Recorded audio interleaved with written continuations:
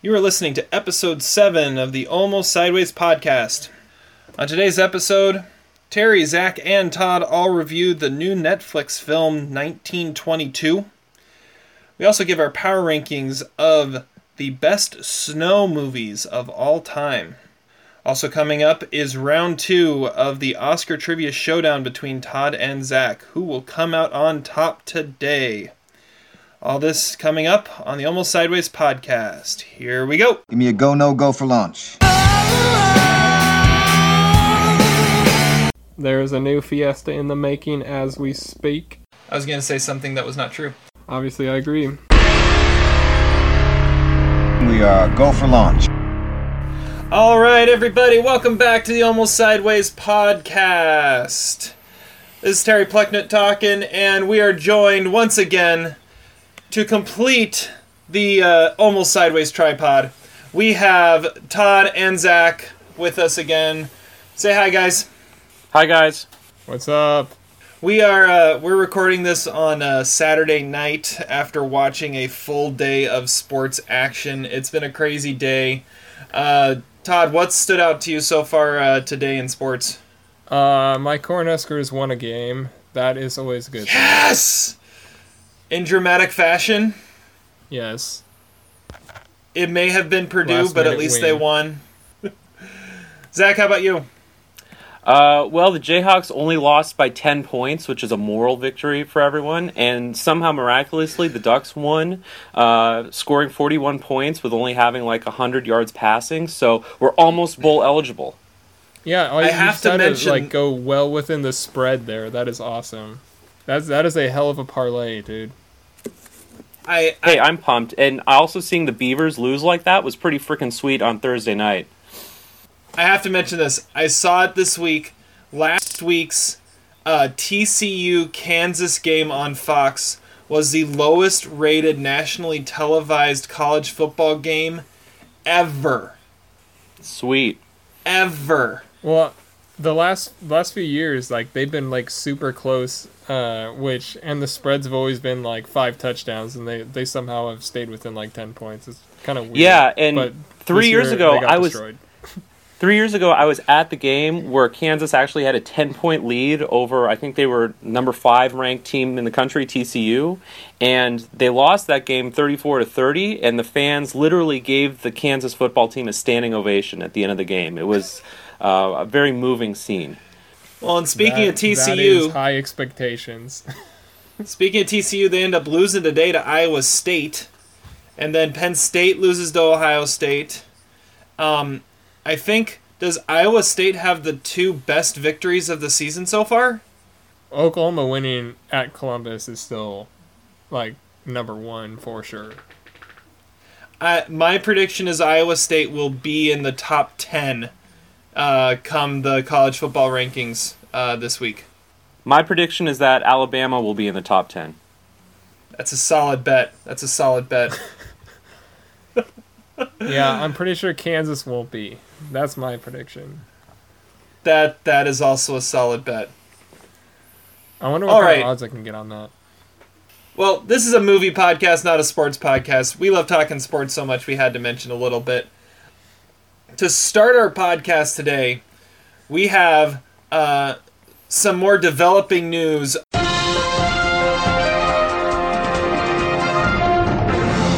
around a story we have been following for the past few podcasts. Last podcast, we announced that the untitled Paul Thomas Anderson, Daniel Day-Lewis film had a title, and that was Phantom Thread. In the last couple weeks, the first trailer has emerged. Todd, this is one of your Oscar favorites going into the Oscar season. What are your reactions to the trailer? I think the trailer looks really good, but I think Daniel Day-Lewis's performance seems really understated. I'm not sure if he's actually the favorite to win Best Actor anymore. He'll probably get nominated, but I don't think he'll have enough juice in his performance to actually win the thing. But I'm sure it'll be good. It seems like he's tapping into more of that like Age of Innocence kind of side to his filmography. I'm so excited for this movie that I've decided to not watch the trailer because I'm just that pumped for it. And yeah, that's complete BS because I didn't have time to watch the trailer. But I'm giving it a media blackout anyway. An unintentional media blackout. I like it. Exactly. Yes. There you go. I was just thinking, the performances Daniel Day-Lewis gets the most notoriety for are the performances where he's completely unrecognizable. And one of the first things I noticed about the trailer is I was looking at it and said, oh, Daniel Day-Lewis actually looks like Daniel Day-Lewis in this film, which means I'm predicting he's not going to win Best Actor. I mean, That's a in good Nine, point. he didn't get nominated for the Golden Globes even, and that's a musical. And he looked just like Daniel Day-Lewis, just Italian. I know. He also looked like Daniel Day-Lewis in The Ballad of Jack and Rose, so no nomination there. Anyways, I think it does look like a fascinating movie. Paul Thomas Anderson always makes great stuff, and it'll be interesting to see what the movie looks like when it actually comes out. I think it's getting a limited release around Christmas time. Is that right, Todd? Yeah, and we probably won't see it until like February, if it ever actually gets into the States. I have two questions for you, Terry. The first question is, Daniel Day-Lewis's character in this movie is named Reynolds Woodcock. Does that mean he's related to Mr. Woodcock, played by Billy Bob Thornton? I'm going to say yes. I think that's a good bet, we already too. knew that. Oh. Okay, this is what happens when you give it a media blackout. I didn't know. That was probably in the trailer. My other question was, I don't really believe that it's not really a question, it's more of a statement. I don't believe this is Daniel Day-Lewis's last film. I'm just going to put that out there. I think he's lying. I think he just wants to take some time off, go to his island, smoke some pot, paint a little bit, and then he'll be back in 3 years. I think he's like Brett Favre. I think he just wants people to beg him back, except he doesn't actually want them to go find him because he's going to live in his mountains somewhere. But yeah, people are gonna be like, when's he coming out with his next movie? It's like 5 years later, he has another movie. Yeah, I don't think it's his last movie. I doubt many people actually believe him, but he's saying it, so you got to follow through with it, I guess, a little bit. All right. So, if you haven't seen it yet, look for the Phantom Thread trailer. It does look like a very good movie. Before we move on any further with this podcast, we want to wrap something up from the last podcast.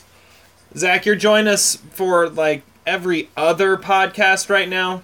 So our last podcast, we had quite the power ranking as we talked about the top biopic performances of the 21st century. And I know you had some thoughts, and you wanted to share a few names that would have been on your list. Yeah, I thought it was a pretty cool list to come up with. I'm just going to give my top 5 real fast, and I want you to completely criticize and critique my list, rip it apart, because that's essentially what I did to yours when I was listening to it.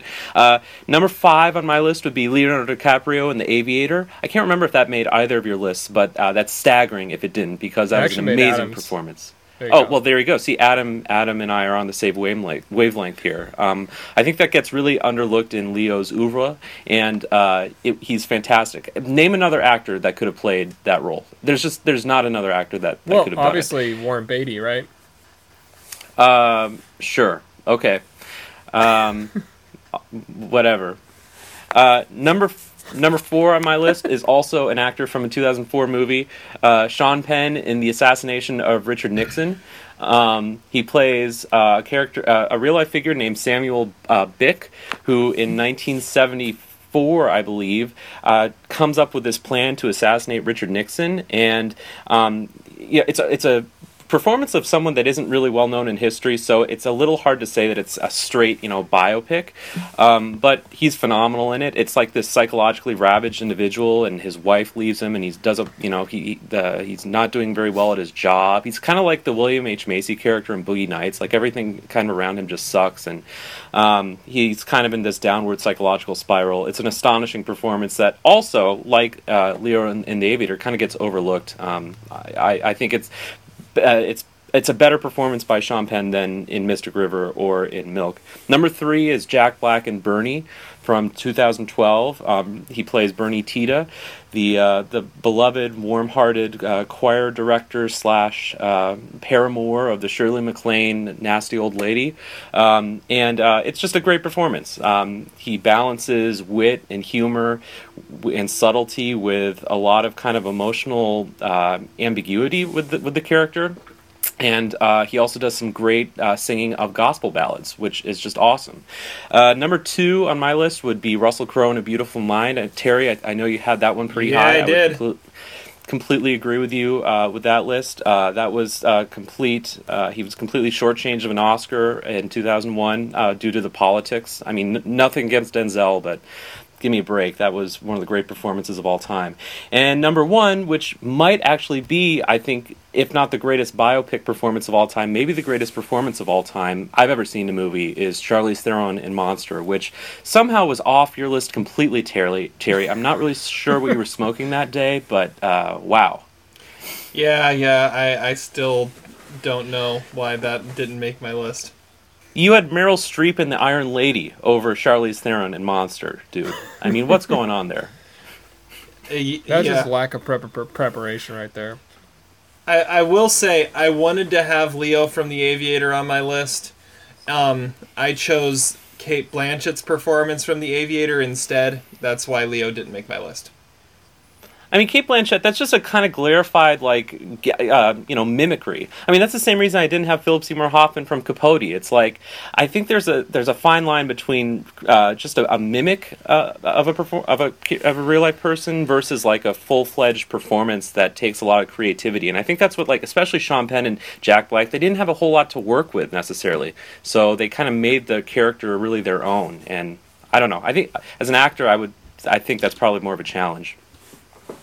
But maybe it's just what impresses me more, I guess. All right. Because you have less to work on, so you have less to compare it to, so it is easier to impress you. Okay. That's cool. Yeah. I was thinking about using maybe Michael Cera and Seth Rogen in Superbad as great biopic characters, but I couldn't quite do it. They'd be my honorable mentions. I like those honorable Seth mentions. That's nice. I like that. I like it. Before we go any further, and we get into our movie reviews, we're going to try something a little new this time.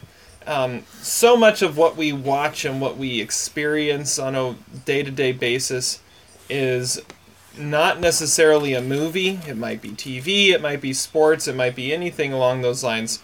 So we wanted to just take a moment, just take a few minutes to talk about the best thing that we've seen over the last 2 weeks since the last time we were with you.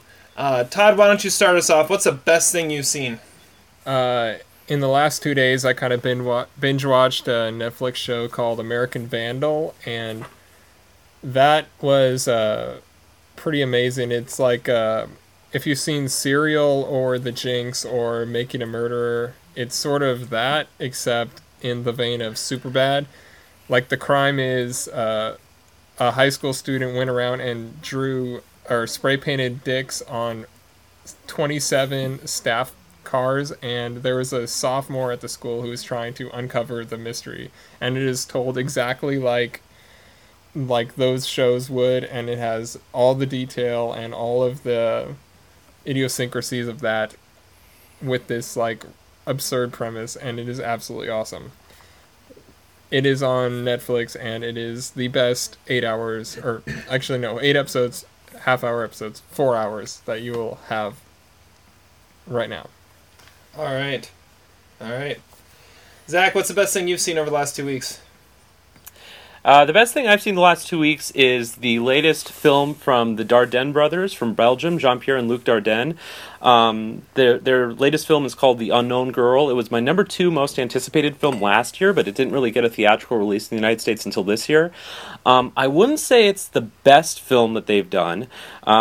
2 Days, One Night was my number 1 film of 2014. This isn't quite as good, but it's still really excellent. If you know their kind of aesthetic style, you'll recognize it immediately. It's very minimalist, a lot of handheld cameras, non-professional actors.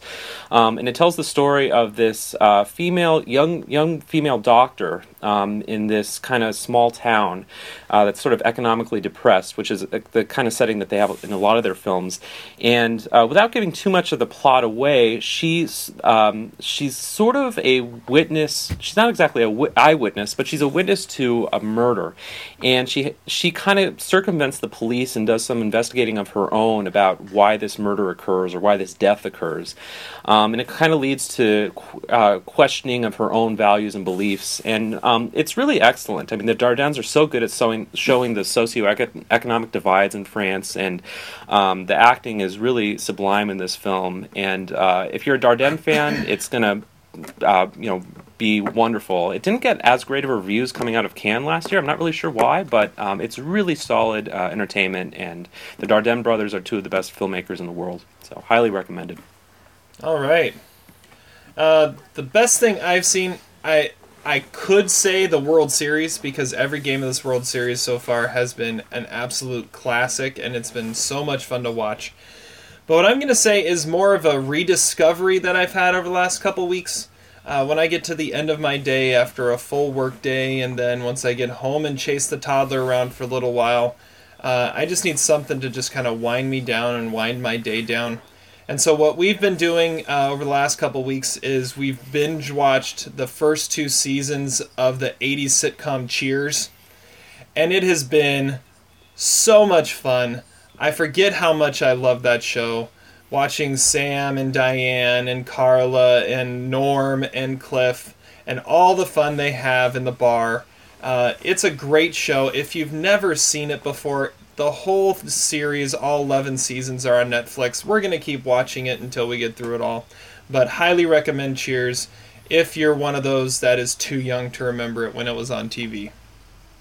So the real question is, who is your toddler's favorite character? I mean, does he love Norm? Does he love Cliff? Does he love Coach? We always watch it once he's in bed. Oh, so he doesn't know about the show yet. However, he did have a birthday this last week, and he now officially has about 5 Elmo dolls. So he does have that going for him. And an awesome Mariners bat. And an awesome Mariners bat. Thank you for that, Todd. If you're listening to us, thank you so much for listening. If you're listening on iTunes, please rate and review us. That's how we get bumped up on some of the lists so we can be heard by more people. Subscribe to us so you can be alerted when new stuff comes out. You can find us on almostsideways.com, where you can see all of our ratings and reviews for all films that we've seen. You can find us on Facebook. You can find most of us on Twitter, except for Todd. Just search for us by name. Also, you can find us on YouTube with Adam's YouTube channel, which I heard just today he hit 500 subscribers on YouTube. So, congratulations, Adam. Keep up the good work there. And we'll be talking a little bit more about Adam a little later on the podcast. But for right now, let's get to our movie reviews. I love this movie so much. some really excellent performances. He saved the day! Movie reviews. For this podcast, we all decided to watch the same movie so we can talk about it together. There isn't a whole lot of great stuff coming out in theaters right now, so we decided to go with a movie that was just released on Netflix that kind of fits the theme of it being Halloween weekend, or the weekend before Halloween. Todd, why don't you get us started off on talking about the film we're going to be looking at? All right. The film we decided to watch is a Netflix original movie. It's called 1922, directed by Zach Hilditch. And this marks the fourth Stephen King adaptation of 2017 after It, Gerald's Game, and The Dark Tower. It's a short story by Stephen King. It's about a farmer in Nebraska named Wilfred, whose wife, Arlette, was left a large farming plot nearby, and she wants to sell the plot and move to the city, but she wants to sell it to a slaughterhouse, and that'll be horrible for his business, and he doesn't want to actually move to the city, so he decides going to murder his wife and have his son help. And he's sort of haunted physically and psychologically by that decision. This is not like a great Stephen King adaptation. It's like a sort of a thin plot. I think it would be better as like a short episode in like Nightmares and Dreamscapes or something like that. And it's also a Netflix movie, but you can't really tell by the look of it. Like this and Gerald's Game sort of look like actual theatrical releases, not like a made-for-TV movie. And it's also sort of like a really slow burn, which isn't normally a bad thing. But like there's a lot of violence that's like really over the top that kind of makes it seem like it's sort of a drag between like the plot flare-ups in the movie, at least in my opinion, and like that sort of tonal inconsistency is not really appealing to me. And I don't know, Tom Jane is the lead in the movie, and he's really good. I don't actually think I think it might be his best performance. He's like really brooding and angry, and he makes you feel like you're kind of being tormented along with him. And I don't know, it's got a lot of like the classic Stephen King cues, like the voiceover narration come down and the flashback sequences and Tom Jane abusing his child, of course. I don't know. It's not a bad movie. It's really kind of claustrophobic, and it does sort of like slowly go toward its conclusion, which Gerald's Game sort of did too, but that had a better like core, so it wasn't as that big of a deal. But I don't know. Overall, I think it's moderately satisfying. I give it 2 stars. Zach, what do you think?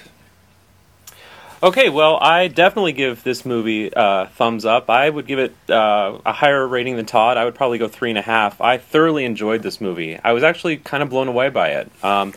I would completely second Todd's opinion that Thomas Jane is amazing in this film. It's one of those performances that he just completely envelops himself in, and I think he's somewhat unrecognizable in it. His accent is spot on, and the character is this really kind of dark, deranged figure who has this kind of oddly moral philosophy throughout the film, because it's not like his carnivorous behavior is out of like desire for money or desire for greed or lust or anything like that, but he wants to kind of honor this sort of chivalric masculine code in a strange, perverse way. So the character is really fascinating. The movie really gets under your skin. Maybe this is the highest compliment you could give a Stephen King movie, but if there was a flaw in the movie, I almost wish that the movie didn't have horror as this undertone, because especially in the second half of the movie where he starts having these delusions of seeing his wife, and I guess we're drifting into spoiler territory here, those ultimately kind of take away a little bit from the kind of psychological interest of the character. I mean, I liked seeing this guy suffer sort of on his own. I didn't think it was really necessary for his wife to kind of reemerge from the dead and have to whisper all these things to him. There are obviously severe moral consequences for what he perpetrates in the film, and I think the movie is ultimately about that. And you can also kind of tell that that's a sort of novella thing, because it's ultimately about how this one ridiculously stupid act leads to horrible consequences for all these people around him.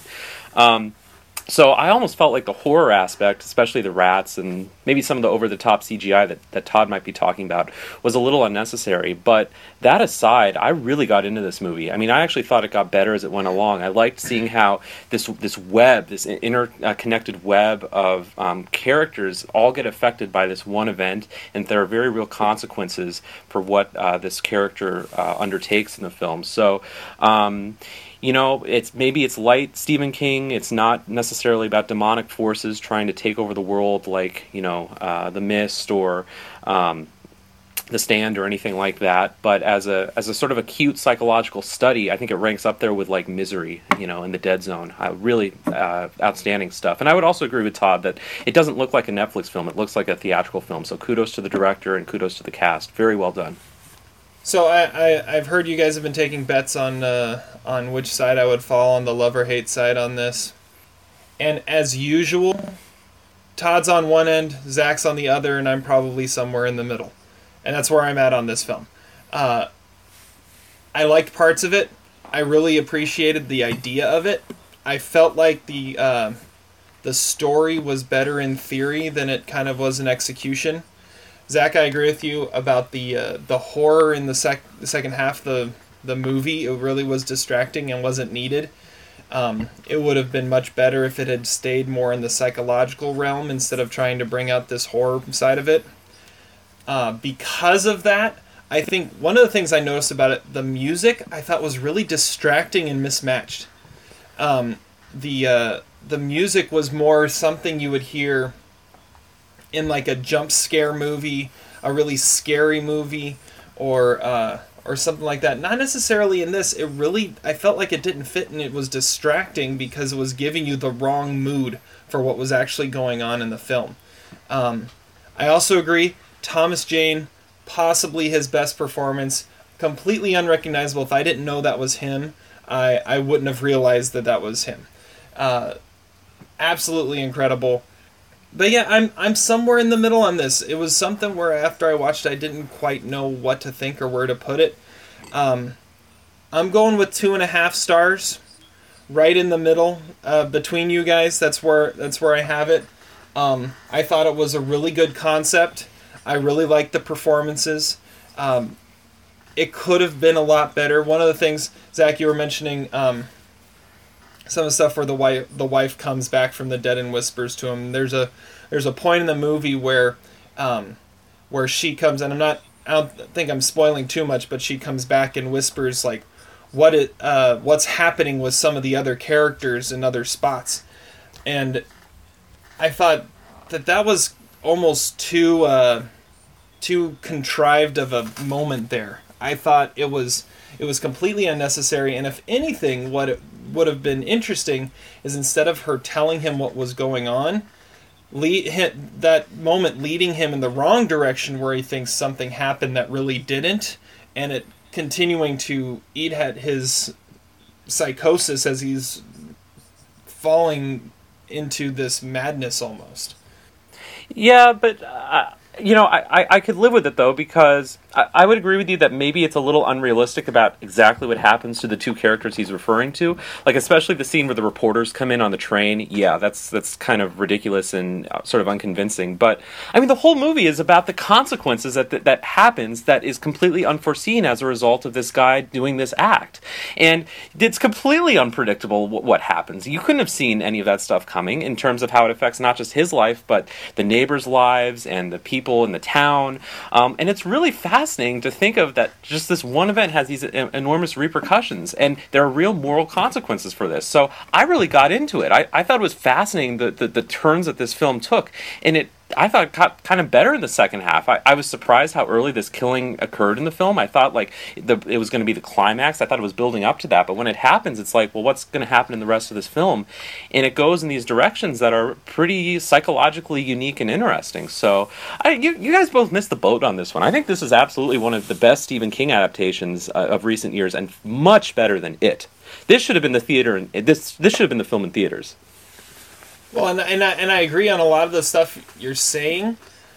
Some of the things that you said were detractors are harder for me to get over. I think that's just where I'm at with it. Okay, that's fair.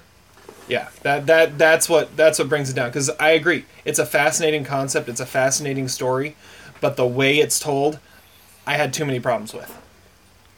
Yeah, I was kind of the same way. Like I said, it was a slow burn, but it played like a horror movie, and I don't really think that was the right way to go. And honestly, I think Gerald's Game is better than it and this movie, and that should have been the theatrical release, but that never would have been because it's way too condensed of a plot line. But I don't know. I mean, I appreciate this movie, but I can't take it that seriously. I don't believe the son character most of all. I couldn't get over that. I do not understand that character's motives. What don't you understand about him? I thought he was a very realistic character. I thought he was really well drawn. Yeah, he's a kid that, listens to his father, and his father has this kind of perverse idea about masculinity, and wanting to share, the house with... What's the point of having the farm if it's not given to his son? I think that's a really good line in the film. And so the son goes through these sort of, he's not sure whether he believes his dad, and then ultimately he decides to go against his dad. What's unconvincing about that? Is it the actor? I thought the character was well drawn. I don't know. I feel like you could make the same argument about the son character in A History of Violence, but that's a different story. Maybe. Wow. Way to bring out A History of Violence. I think A History of Violence has come up in every podcast that Zach has been a part of so far. We should just make that like a running thing. How many different ways can a history of violence be brought up in our podcast? That's a great point. Well, before we were joking that we should just have a live stream of us rewatching A History of Violence, and that should just be our next episode. One thing that I'll say about this movie is it's very encouraging when you have films like this and Gerald's Game and Todd, the movie you reviewed last week. I forget what it was called. The Netflix film with Dustin Hoffman. Yeah, that one. It's encouraging to see such quality starting to come out of these Netflix original movies. And I actually just saw recently that Netflix is planning to have somewhere in the neighborhood of 70 to 80 original films come out next year.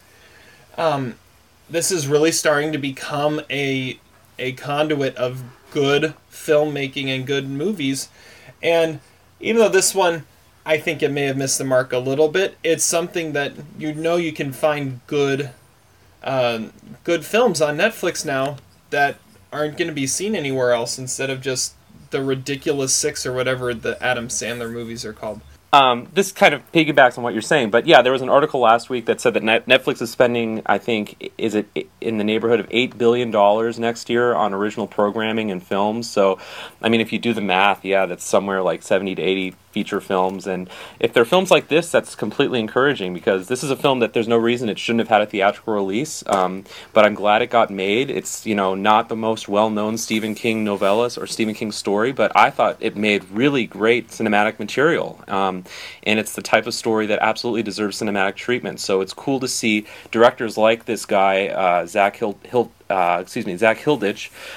get a shot at it because, and this isn't necessarily an A-list cast either, so hopefully Netflix is encouraging this. I have not seen Gerald's Game yet, but I've heard great things about it. All right, so our reviews are kind of across the board here. Todd, you gave 2 stars. I gave 2.5. Zach gave 3.5. Depending on who you listen to, you should go see this movie. I think it's worth a watch if this is the type of film that you like. If you don't like these types of films, you probably shouldn't watch it. All right, moving forward, we have some anniversaries to look at as we're getting ready for the month of November to start, which is crazy to think about that we are almost done with 2017 already. But we're going to look at some movies celebrating anniversaries in the month of November. Zach, why don't you start us off on this one? Okay, so 10 years ago, this month, November of 2007, there was yet another Stephen King adaptation that was in theaters, also starring one Thomas Jane. And this film was called The Mist. And The Mist, to me, I haven't revisited it since 2007, I'll be perfectly honest. But at the time that I saw it, and I think I'm going to still stand by this assessment, I called it one of the 5 worst films I'd ever seen. It was like a spectacle of awfulness. Just one awful component after another. The characters were so poorly developed.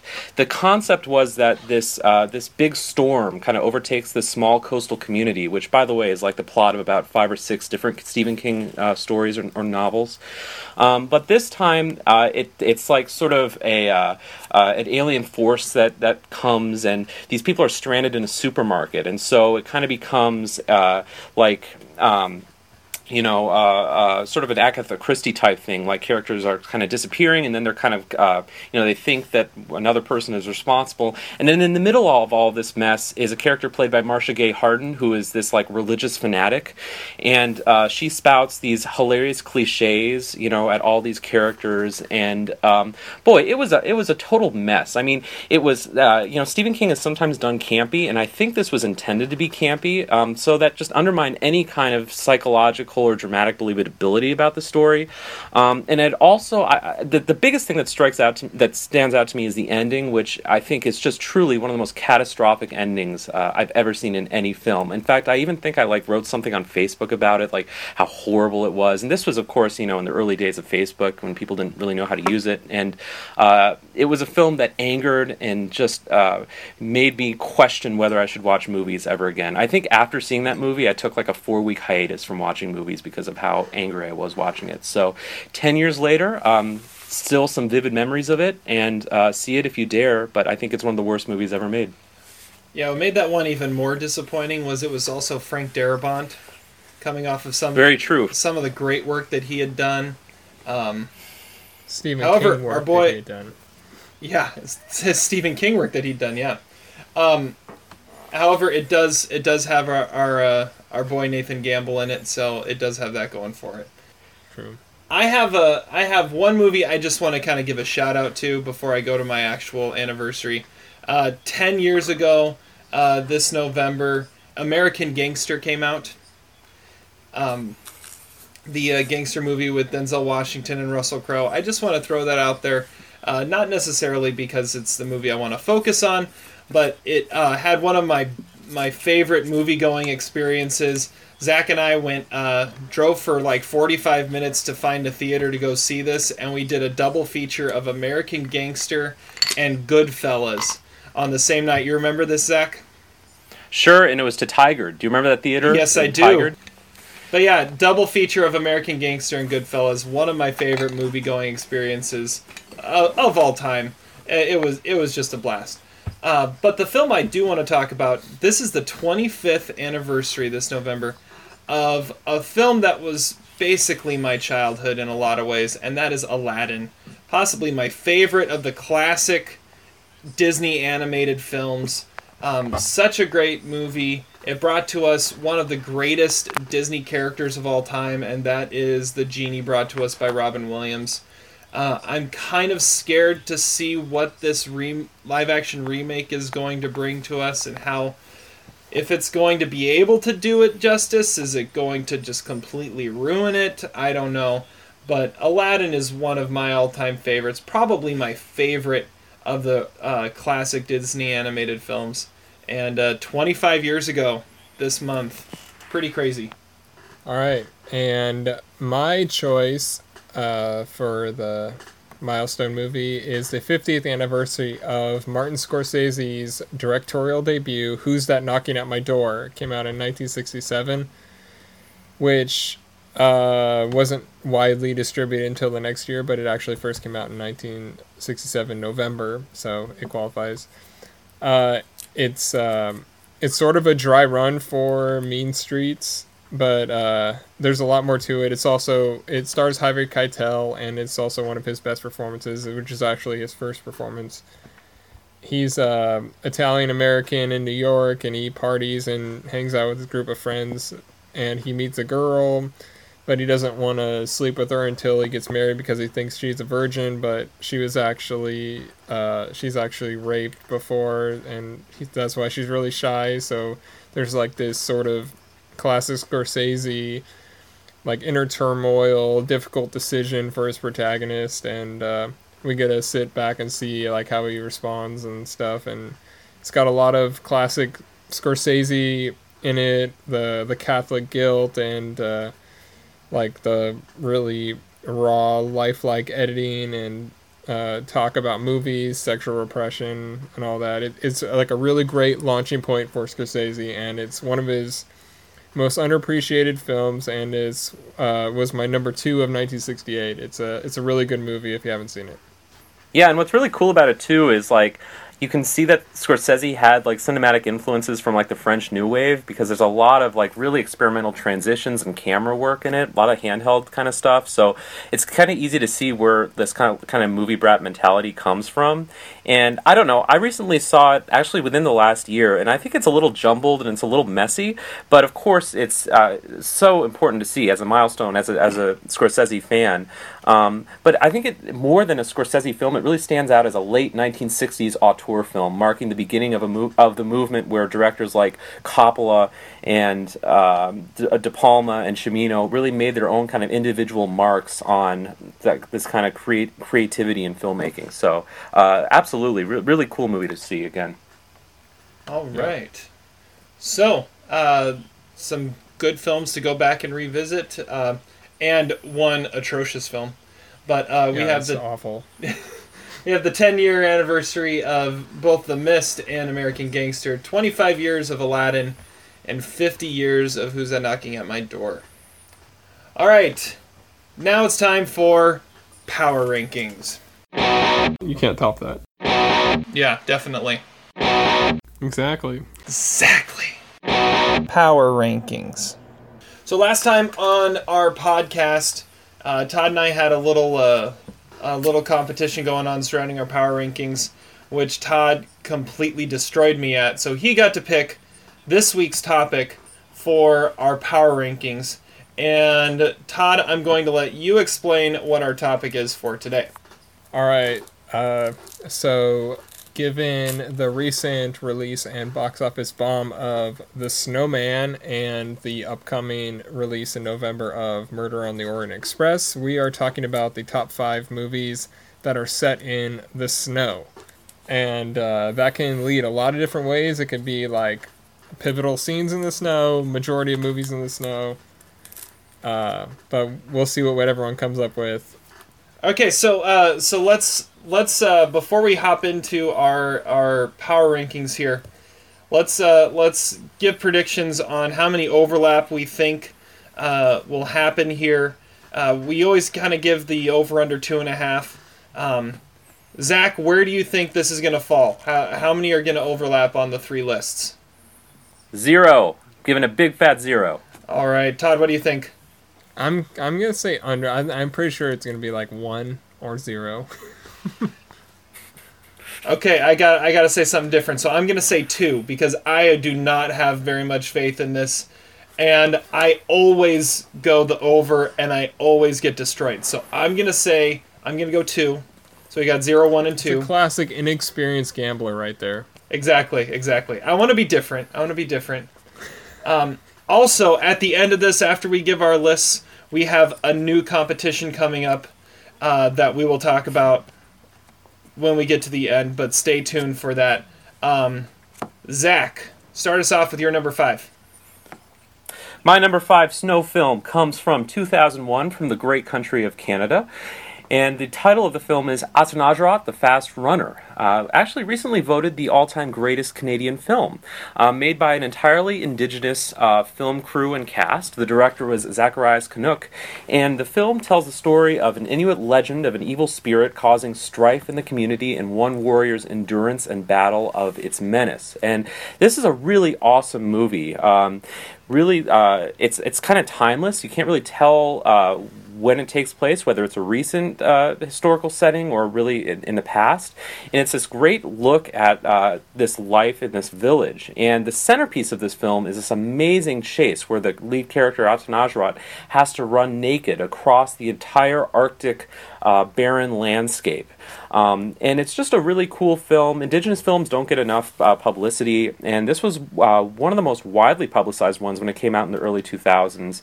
Honestly, I haven't seen it in a while, so I apologize for being a little vague with the details. I remember more of the images than the story, and it's just a really cool movie to see. It was an amazing theatrical experience. It's 3 hours long. See it on the big screen, but the snow and the Arctic setting was overpowering, which is why when you told me that we're going to do a snow films list, this was one of the first films that came to mind.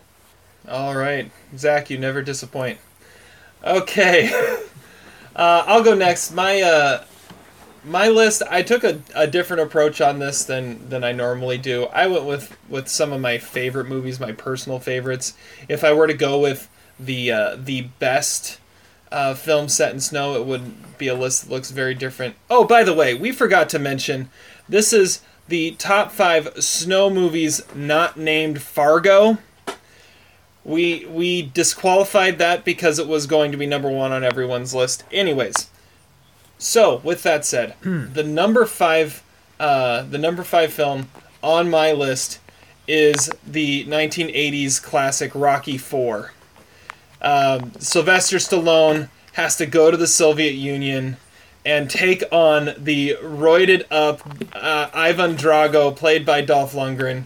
It is so much fun watching him run through the snow and train in this old dilapidated shack, and he comes up and he beats them, and he has that speech that he gives at the end that's constantly being translated into Russian, and it's an awesomely bad movie. I love it. Rocky IV. So can we just say that when right before we aired this podcast, Todd totally called that film being on your list. Absolutely nailed it. That's the truth. Well, you said you're pretty sure you knew what my list was, so there you go. There's one. Yeah, that notches one off that list. Okay. We should have gave the over-under on how many you would have correctly predicted off of my list. Off all of your lists, really. Yeah, Okay. really, yeah. All right. Okay, my number 5. It seemed like a good place to start since the director was one of the inspirations for the list. That is Tomas Alfredson's Let the Right One In. It's the story of a young kid named Oscar and a vampire named Ellie who became friends in the midst of a string of serial killer murders in Sweden. And it's a beautiful, mysterious movie, and it's really dark and kind of romantic. The remake was one of Zach's favorite movies, his number 1 of 2010, if I don't mistake. And which is good in its own right, but it's a sort of a shot-for-shot remake, and this one's objectively better in every single way, despite what he might tell you. So that is my number 5 snow movie. Zach, do you have a response to that? Yeah, well, I think it leads into my number 4 film quite seamlessly. My number 4 film, I'm going to take a bit of a audible here. My number 4 film originally was Snow Dogs with Cuba Gooding Jr., but I'm actually going to make it now Let Me In from 2010 by Matt Reeves. The remake of Todd's number 5 film by Thomas Alfredson. And by the way, it's worth noting that Alfredson is the person who directed the Snowman, so we know where his career has gone. But Let Me In, you're right, it's essentially a shot-for-shot English version remake of Let the Right One In. I guess the reason I like Let Me In a little bit more is that there's less of a focus on the ancillary characters as there is in the original Swedish version. It's a little bit narratively tighter. I think the characters are a little bit better developed, and maybe that's due to the fact I really like the kid actors in it. It's Cody McPhee and Chloe Grace Moretz, winners of the Best 3-Named Child Actor Award, I guess, that year. But really cool cinematography, well lit. You know, visually it has a similar palette to Let the Right One In. It's essentially a cover version of it, but I think some cover versions are better than the original, and that's the case with Let Me In, which, as Todd said, was my number 1 film of 2010, and I completely stand by it, and it's a great film set in the snow. All right. Whatever, dude. All right. My number 4, actually, before I get to my number 4, I have to say, for number 5, for awesomely bad 80s film set in the snow, Rocky IV just barely beat out Die Hard 2, Die Harder. Oh, well, that was... God, that was another one that another Todd one. predicted. I almost said tied for 5th, Rocky IV and Die Hard 2. But that is not in the 80s either, by the way. What? That's 1990. That wasn't the 80s, but still. Same yeah, idea. man, get it right. Same idea. Anyways, sorry to ruin your predictions there. I almost That's a just shot said to the heart. I almost said tied, but I didn't. Anyways, number 4 on my list is a film that I hear about way too much as a middle school teacher. However, I can't deny the fact that I love it, and that is Frozen, the recent animated film. Todd, did you get that one too? Oh, yeah. It's a great movie. It really is. It's got amazing music. It's one that is set almost entirely in the snow. Olaf the Snowman is one of the better Disney characters to come out of like the last 15 years or so. Just the little sidekick character. I love that movie. It's so much fun. And so it's my number 4. Whatever, Todd. Go ahead and predict my list. He's predicting my list, too, so... It's just Nostradamus, I guess. Yeah, I got you guys nailed. Alright, going to my number 4. is it's probably cheating, and I don't really care. It's a documentary from 2000 directed by George Butler, The Endurance, Shackleton's Legendary Antarctic Expedition. It is one of the best documentaries of the 2000s. It's about Ernest Shackleton's 1914 quest to become the first to ever cross the Atlantic, and it eventually became a disaster, and his ship was trapped, and they somehow survived the entire winter and were rescued. And it's got archival footage. It's got interviews that paint like a really vivid picture of what they were actually going through. And there are some live action movies about the same events, but this one is better, and you should probably just like look it up and watch this instead because it's awesome. Yeah, why see any remakes? Just always see the original, right, Todd? Yeah, well, yeah, exactly. Unless it's, The Departed.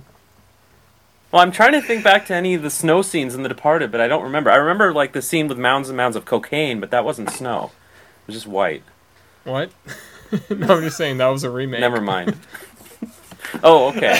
I thought you were talking about that as a snow film.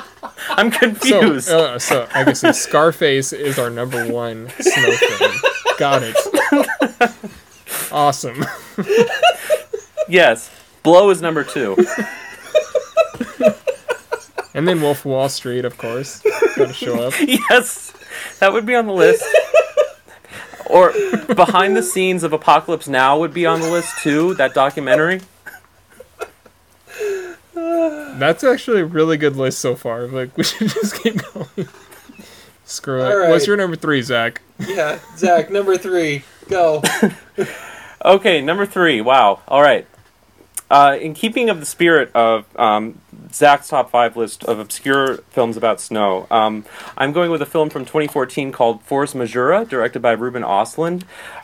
Really excellent film that takes place in the French Alps. It's about a family that goes on a ski trip, and basically something somewhat catastrophic happens that looks a lot worse than what actually happens, and it's kind of about how the characters react to this in the moment very tumultuous situation.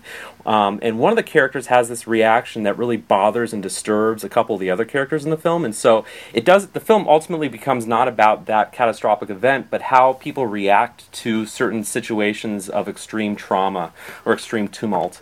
And so it's a much more kind of psychological film, but it does take place in the snow, and it's French. Well, it's not French, excuse me, I totally butchered that. I believe it's actually Scandinavian. But it's really cool, and if you like slow burn psychological European movies that take place in the snow, Force Majeure is one of the better films. Well, I think you'll be happy to know that Adam absolutely nailed that would be on your list, so good job. Wow. Very cool. I also don't think that they did any smoking. I don't think there's any cocaine on that film set. But that's unfortunate. Could be wrong. All right. My number 3. I almost had a tie for number 3 also, because there are 2 films from the same year that are forever connected in my head. And that is because both leads in these films were equally robbed of Oscar nominations, and they were both had somewhat of a snow theme. But the one I ended up putting in as number 3 is Into the Wild. The based on true story of Christopher McCandless, how he leaves his life behind and goes off to live a life in the Alaskan wilderness. There isn't a whole lot of snow in this film, but it does end in the snow as you see him live out his time out of this bus. McCandless is played to perfection by Emile Hirsch, who, like I said, was robbed of an Oscar nomination for this film. But I love this film. I love everything about it. The music is amazing, brought to you by Eddie Vedder. Into the Wild, my number 3. The film that it's always tied to is Ryan Gosling's Lars and the Real Girl, which he was also robbed for. And snow plays a less prominent role, but it is a snowy type movie. But anyways, number 3, Into the Wild. Was that predicted, Todd? Yeah, that would have been on my list. No, I actually didn't think that had enough snow, but that would have been on my list too if I thought it did. Yeah, I mean, That aren't there scenes in like the Grand Canyon in that film? Like it takes place in Atlanta for most of it, right? I don't remember snow barely at all in that film. It was It's really just where there. he died necessarily. Like the last 20-25 minutes are in snow. I say that's enough. I don't know. I mean, do you count Hal Holbrook's snowy hair, like the white on his hair? That counts. No. I'm going with it. Into the Wild. It's still a good Deal with choice, it. I guess.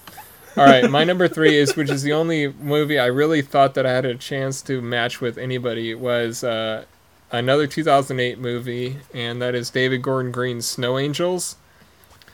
And I think I appreciate David Gordon Green more than pretty much anybody else, but he really has a way with his like dark independent dramas, and this one is about a group of characters set around like a really tragic event in a small town, and you see it from like different like depressing sort of angles, and like all the characters and how they're involved. Sam Rockwell gives one of his best performances ever, along with Kate Beckinsale also does, and young William Miller is also in it, and Olivia Thirlby. They have like a really endearing nerdy romance.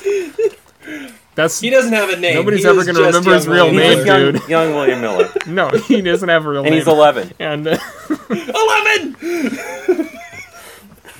11! Exactly. And I don't know. It's set in a really harsh winter in Pennsylvania, and that just really makes it that much more like horrible, the events, and it actually as a key factor in the eventual explaining of what happened. So Snow Angels is my number 3. Doesn't this also mark the last film of David Gordon Green before he went crazy and started doing like The Sitter? No, he'd made Joe. Joe was a great movie. What was Joe set in the snow? Well, no, but it had Nicolas Cage. It was awesome. Well, there you go. How'd you not watch that? I have a media blackout on it, like the preview, so I'm not For allowed 5 to see it. years. But before we Really? move on, just for everyone's reference, his name is Michael Angarano. But from now on, he will always be referred to as young William Miller.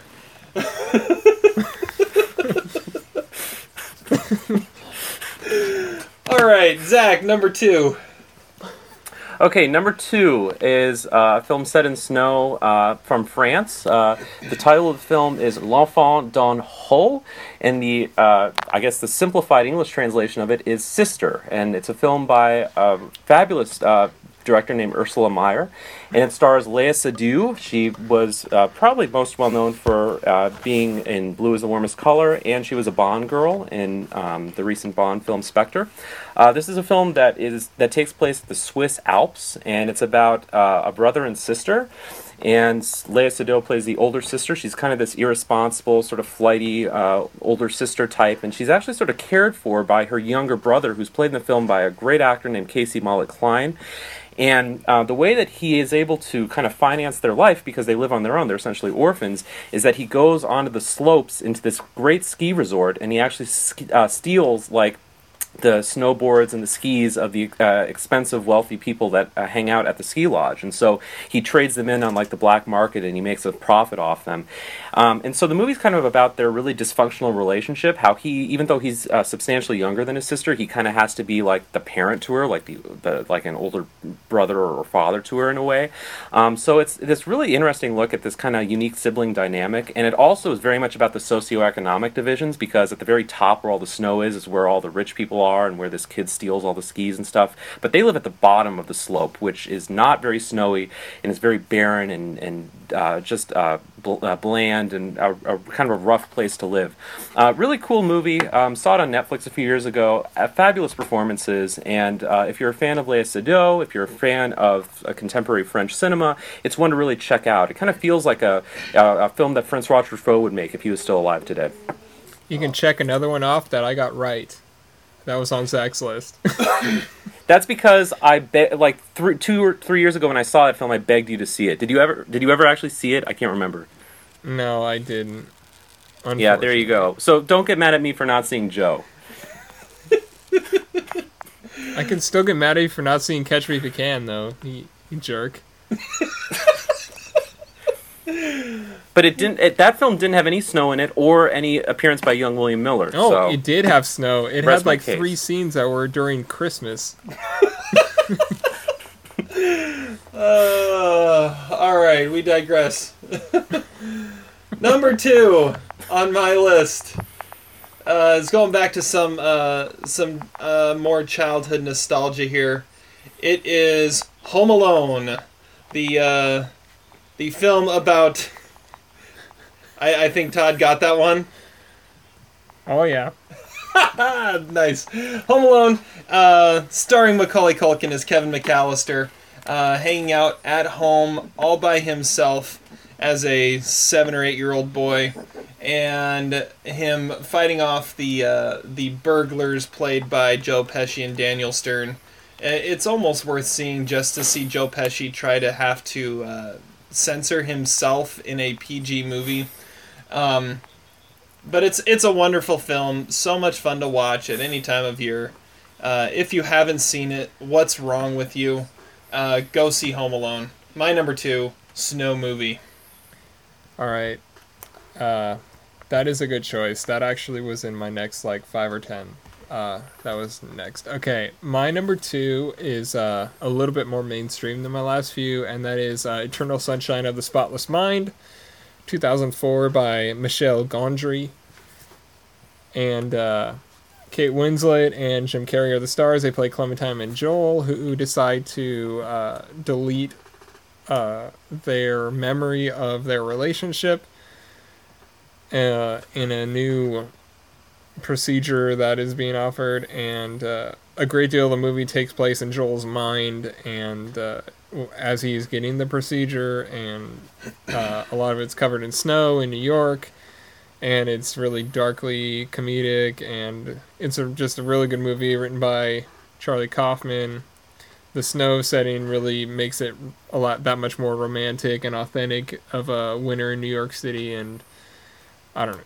It's brilliant, and ironically, it actually gets better in your memory.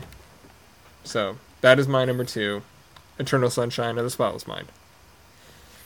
So I have to interject for a second. I mean, you're mentioning, Eternal Sunshine of the Spotless Mind and Into the Wild. I mean, I'm trying to choose movies that are 100% snow. I mean, Eternal Sunshine of the Spotless Mind has a couple scenes of snow, but they're kind of minor in the film. So why is this on your list? Or maybe I interpreted the list the wrong way. This has more snow than Into the Wild for sure, but I don't know. This was definitely the least snow that was in any of the movies that I chose, but I feel like those scenes were at least half the movie. The scenes that he was remembering. No, I think it's a valid choice. I mean, we talked about how Fargo couldn't be on the list, and Fargo isn't entirely in the snow either. I don't know. I think it's good. But again, I'm the one that picked Into the Wild, which has 5 minutes of snow, and got ridiculed by the rest of you, so. No, I'm just curious, because when I came up with my list, I tried to think of films that were only set in the snow. I understand. I think Eternal Sunshine of the Spotless Mind is a really cool movie, but I don't necessarily think about the snow scenes. The only snow scene I can really remember is when they wake up in the bed on the beach in the snow, and that's when his hallucinatory state, in his mind. The opening scene's in the snow, isn't it? Yeah, a lot of it's in the snow. I was trying to go with movies that are majority in the snow, but apparently you remember that movie differently. But maybe your memory was deleted. I don't know. Exactly. That was the bad joke I was about to make.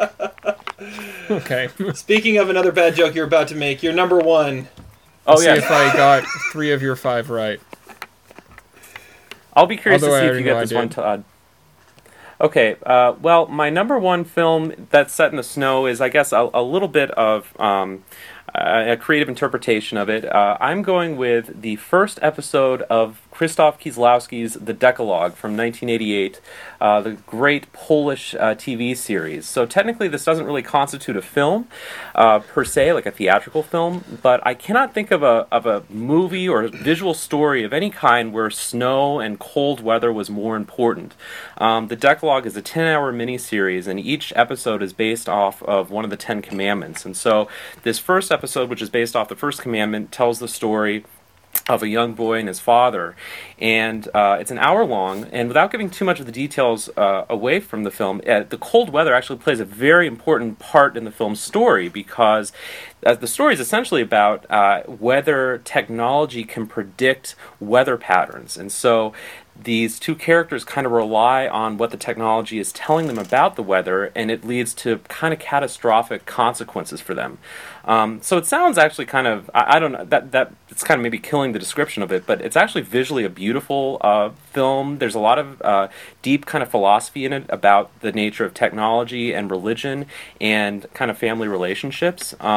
And it's beautifully filmed. It's my favorite of the Decalogue episodes, and the Decalogue is one of my all-time favorite movies, period. So the Decalogue episode 1, best use of snow I can think of in any movie. Fabulous work. So you're going to give us crap for the films we pick, and then your number 1 is 10% of a film?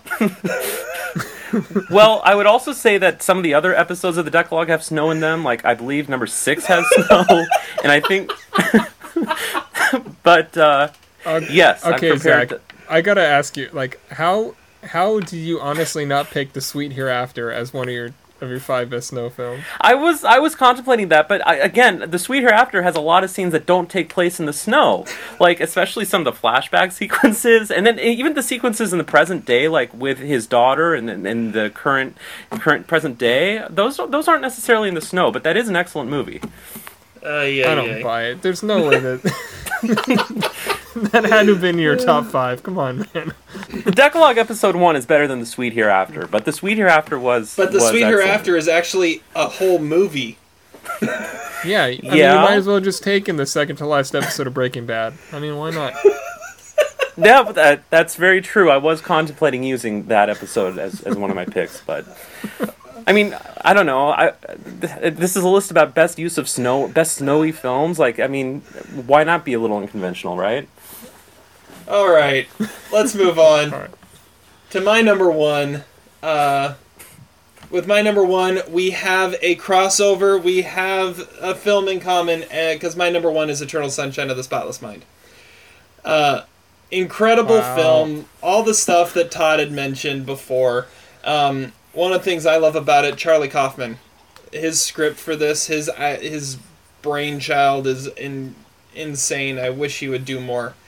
But it's my number 1. One of Jim Carrey's best performances, one of Kate Winslet's best performances, and it has plenty of snow in it, Zach. So Eternal Sunshine. Plus, Charlie Kaufman probably had a lot of snow at the same time to come up with this film. Well, him and Donald probably have a connection. That's true. Him and Donald definitely had to help on this one, I'm sure.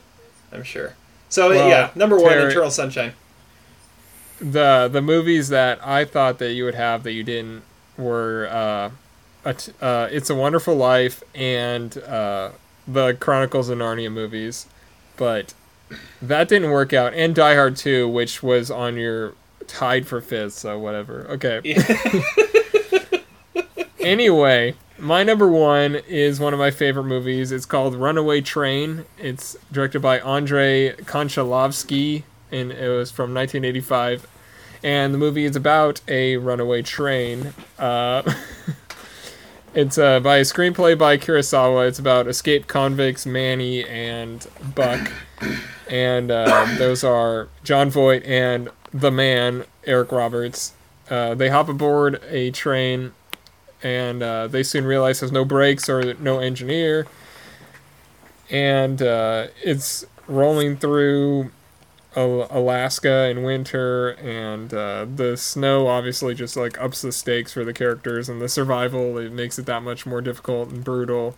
and it's the best action movie I've ever seen, and one of the best movies I've ever seen. And my number one of 1985, ridiculously edited. It's awesome movie, Runaway Train. All right, so there are our top fives. Let's do a quick recap. Zach, run us back through your top five. Number 5, Atanajarat the Fast Runner. Number 4, Let Me In. Number 3, Force Majeure. Number 2, Sister. And number 1, The Decalogue, Episode 1.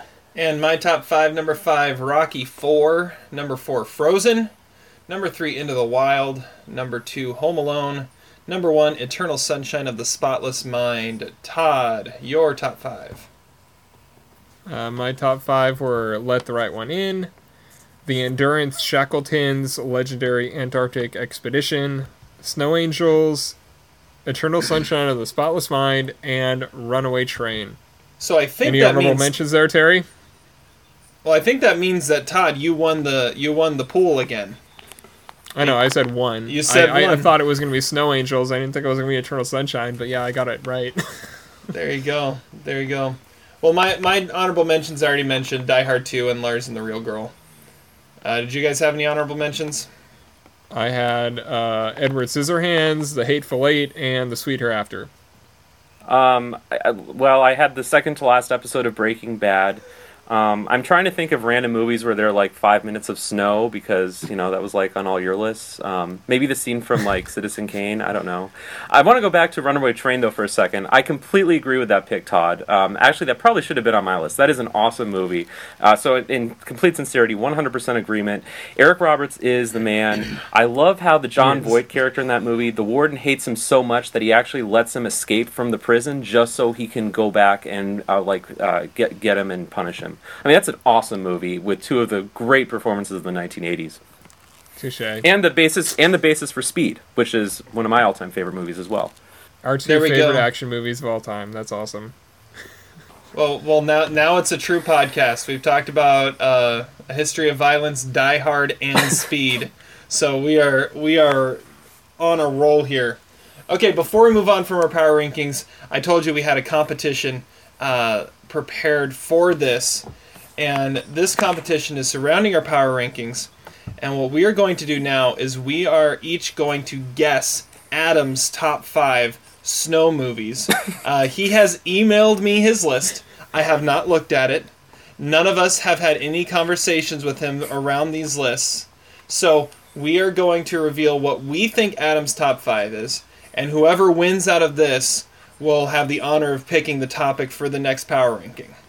So the way the competition is going to work is whoever gets the most correct off of Adam's list will win. If there is a tie, what we'll do is whoever has the highest ranked one on his list correct will win, and then we'll go down to second highest and third highest and so on and so forth. Zach, you started with the power rankings, so why don't you start by revealing what you think Adam's top 5 snow movies are going to be? Okay. Number 5, I'm going Home Alone. Number 4, the awesome sequel Home Alone 2 with a cameo by our current president. Number 3, The Revenant. Number 2, The Hateful Eight. And number 1, Adam's number 1 snow movie, which I'm surprised was not on your list, Terry, was National Lampoon's Christmas Vacation. Ooh, good one. Good one. Okay, so for me, here's what I think Adam's list is going to be. Number 5, I'm going to do any of the animated Batman movies. I don't know what any of the titles are, but I think one of them is going to be on his list. Number 4, It's a Wonderful Life. Number 3, The Empire Strikes Back. Number 2, The Hateful Eight. And number 1, The Revenant. All right. And my top 5, I got number 5, Frozen. Number 4, The Girl with the Dragon Tattoo. Number 3, The Shining. Number 2, The Revenant. And number 1, War for the Planet of the Apes. Damn it, Todd's gonna win this. I know I am. I told you. I had this. Why did we do this competition? It's pointless. Well, they do know what the other is thinking. Okay, here we go. Adam's top 5. Oh, he's got 3 honorable mentions here. His honorable mentions are The Grey, Misery, and Frozen, not the Disney movie, the horror film from 2010. Oh, that's the one about the people that get caught up on the ski lift, Yeah, right? so there's his honorable mentions. that was the one I was talking about, right? All right, here comes the top 5. Number 5, Snowpiercer. Good one. Number 4, The Thing. Oh, I actually had that and I deleted it. Of course. Number 3, Girl with the Dragon Tattoo. There we go. Number 2, The Revenant. And number 1, The Shining. That's 3. You didn't even... I can't believe you didn't have Planet of the Apes on there. That's crazy. How did he loves not have that The movie. Hateful Eight or Empire Strikes Back? I mean, how does he not... Or Home Alone. I don't know. Home Dude, Alone the 2. scenes on Hoth were not that... Like, they were only like a third of the movie was on Hoth. Like, there's a reason why you didn't have Empire Strikes Back, right? Yeah. It had... Empire Strikes Back had more snow than Into the Wild did, though. Yeah. That's why I didn't choose Into the Wild. Empire Strikes Both of them Back had was more on the snow cutting than- room for me. Both of them had more snow than Eternal Sunshine of the Spotless Mind, but... That's Well, not all true. of them had more snow than the entire Decalogue. Hey, you No, don't know that. That's only I know speculation. that. I watched it. All right, so I believe that crowns Todd as the winner of this charade here. Of course. Todd's a double winner. Yeah. All right. I know. I even had a movie. I just had the wrong movie with that same title in this How about the best desert movies next time? Was there a desert scene in Eternal Sunshine of the Spotless Mind? You could put that on your list. To finish out our podcast, well, not quite finish out. It is time for Oscar trivia. Todd is the master. Are you ready? Well, let's hope so. Oscar trivia. So we have Todd and Zach here again for Oscar trivia. So we're going to do another showdown to see who can get the most right in the major categories from a specific year. And this time we're going to have a little something writing on it. So we're going to I'm going to keep track of points and see who does the best. Here's how the points are going to work. If one of them can't finish out the category, the other will get a point. For every nominee that the other person can get after someone bows out of a category, they will also be awarded another point. And then at the end of it, whoever has the most points will be crowned the winner of this round of Oscar trivia.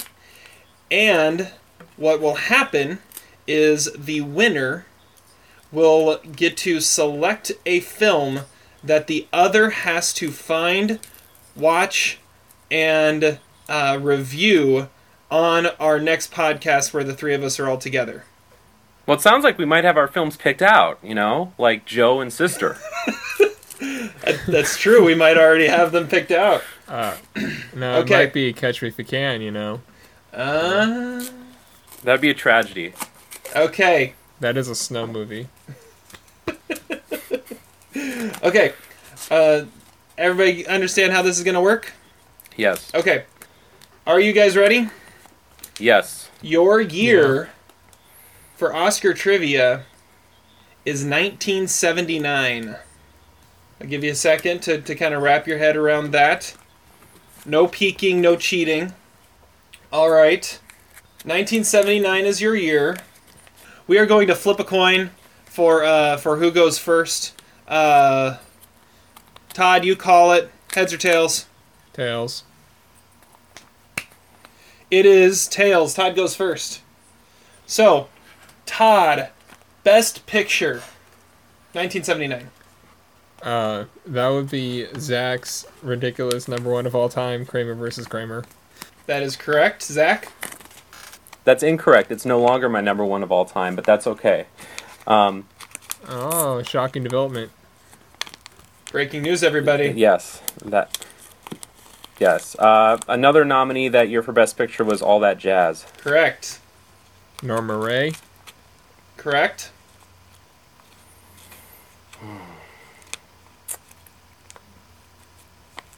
Being There? Incorrect. That awards Todd with a point. Todd, do you have any of the other two? Apocalypse Now. No. Yes. Yeah, that'd be a good one. Do you have the last one? Breaking Away. There it is. All right, Todd goes out to a commanding 3-0 lead. All right. So that goes to Zach. Best Actor. Dustin Hoffman, Kramer versus Kramer. Correct. Roy Scheider. All That Jazz. Correct.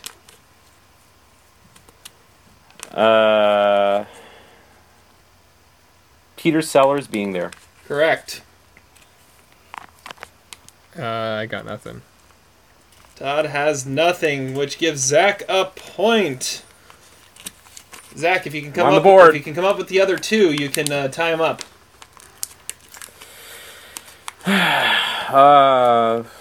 John Voight for the Champ. Nope. Yeah. Todd, you were going to be very disappointed you missed these two. Jack Lemmon in The China Syndrome, Oh. and Al Pacino and Justice for All.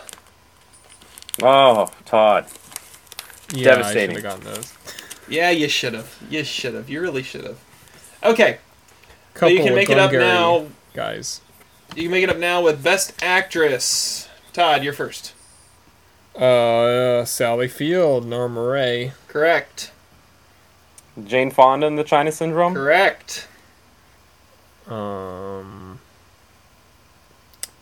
No, I don't have it. He doesn't have it. Zach with another point. It is 3-2. Zach, do you have any of the other three? Marsha Mason for Chapter 2. Correct. Marsha Mason was nominated. All right. Do you have any of the other two? Oh, I can You keep can keep going and get more, yeah.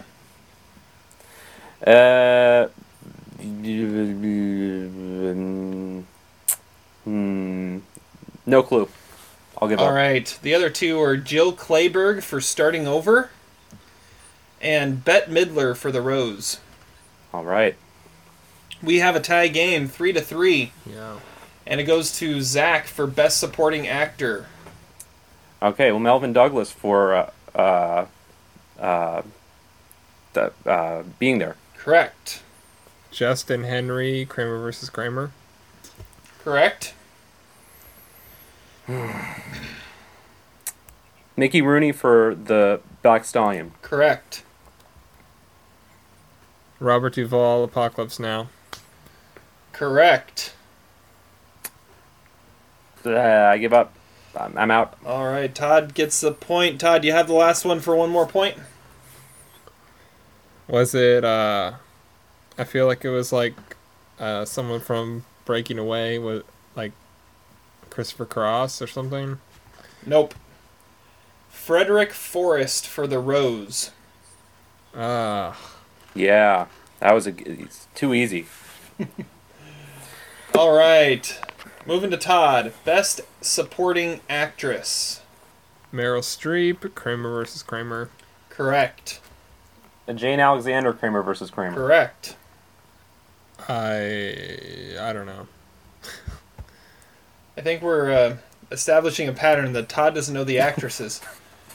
Zach gets the point. Zach, do you have any more to take the lead? I sure do. Muriel Hemingway in Manhattan. That is correct. Ah. Anything else? That's right. You got two more to go.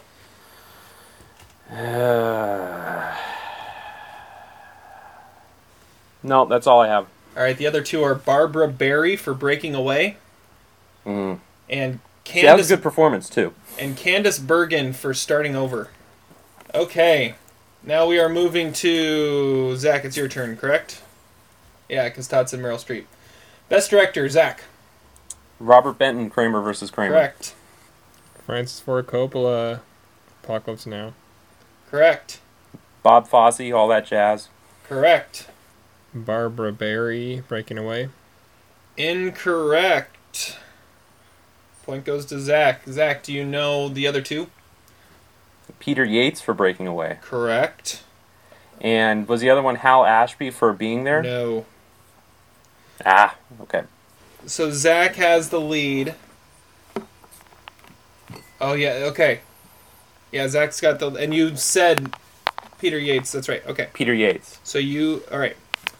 The one that you guys missed was Edward Molinaro for La Cage aux La Cage aux Folles. Folles. Yeah. So Zach has a 7-4 movie. lead. Moving into screenplay, we've got 2 more categories to go. So we'll go to Todd. Best original screenplay. You don't have to say who wrote it on these. Just give me the name of the film. I think it was Breaking Away. Correct? All That Jazz. Correct. Manhattan. Correct. Being There. Incorrect. Todd takes the point. Todd, do you know the other two? If you do, you can tie the game. China Syndrome. Correct. Nice. I don't know. La Cage of Falls. Birdcage. Incorrect. That would have been my guess too, Todd. You would have been you would have been better off going with the other obvious one you missed earlier. And Justice for All was the other best original screenplay. Damn it. Okay, so we have a 7-6 game going into our last category, best adapted screenplay, and we go to Zach. Kramer versus Kramer. Correct.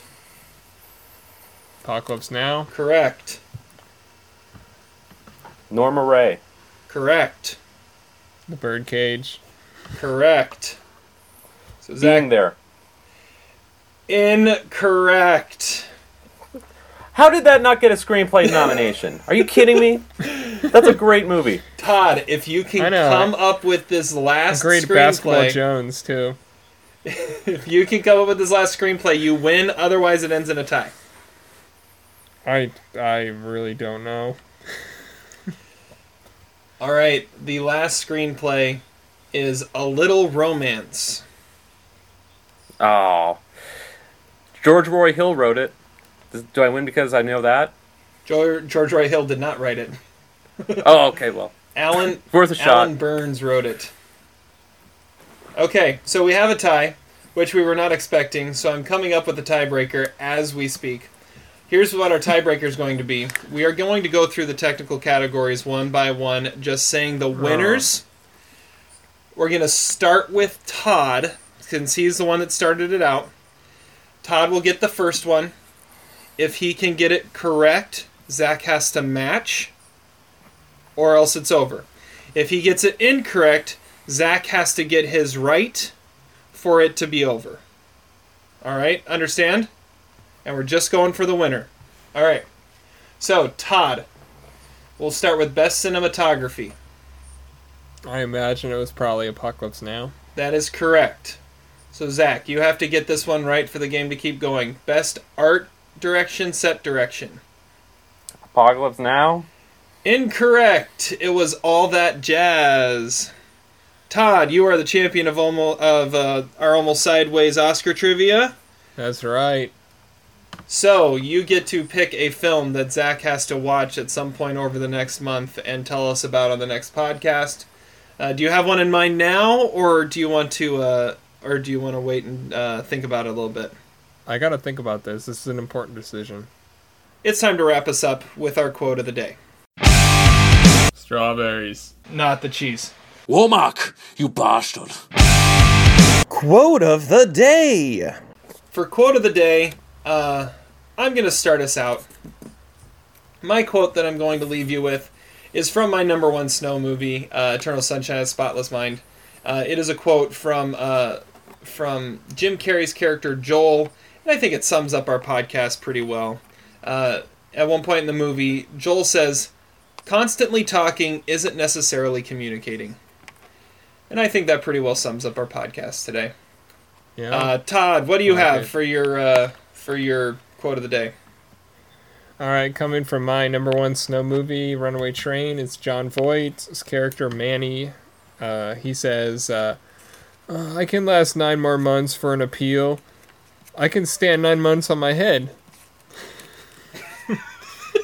and that is a classic John Voight line right there. Classic. All right, Zach, quote of the day.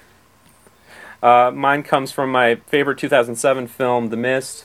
I'm being sarcastic when I say that. It's the wonderfully Golden Raspberry Award-winning, should have been award-winning, Marcia Gay Harden as Mrs. Carmody. The classic line, "The end of times has come, not in flames, but in mist."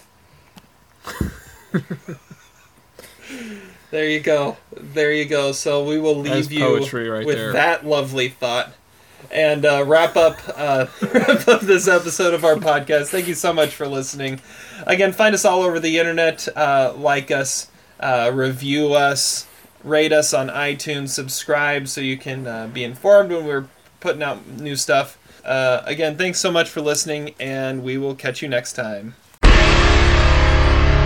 So that was a disaster. Catch you on a Monday.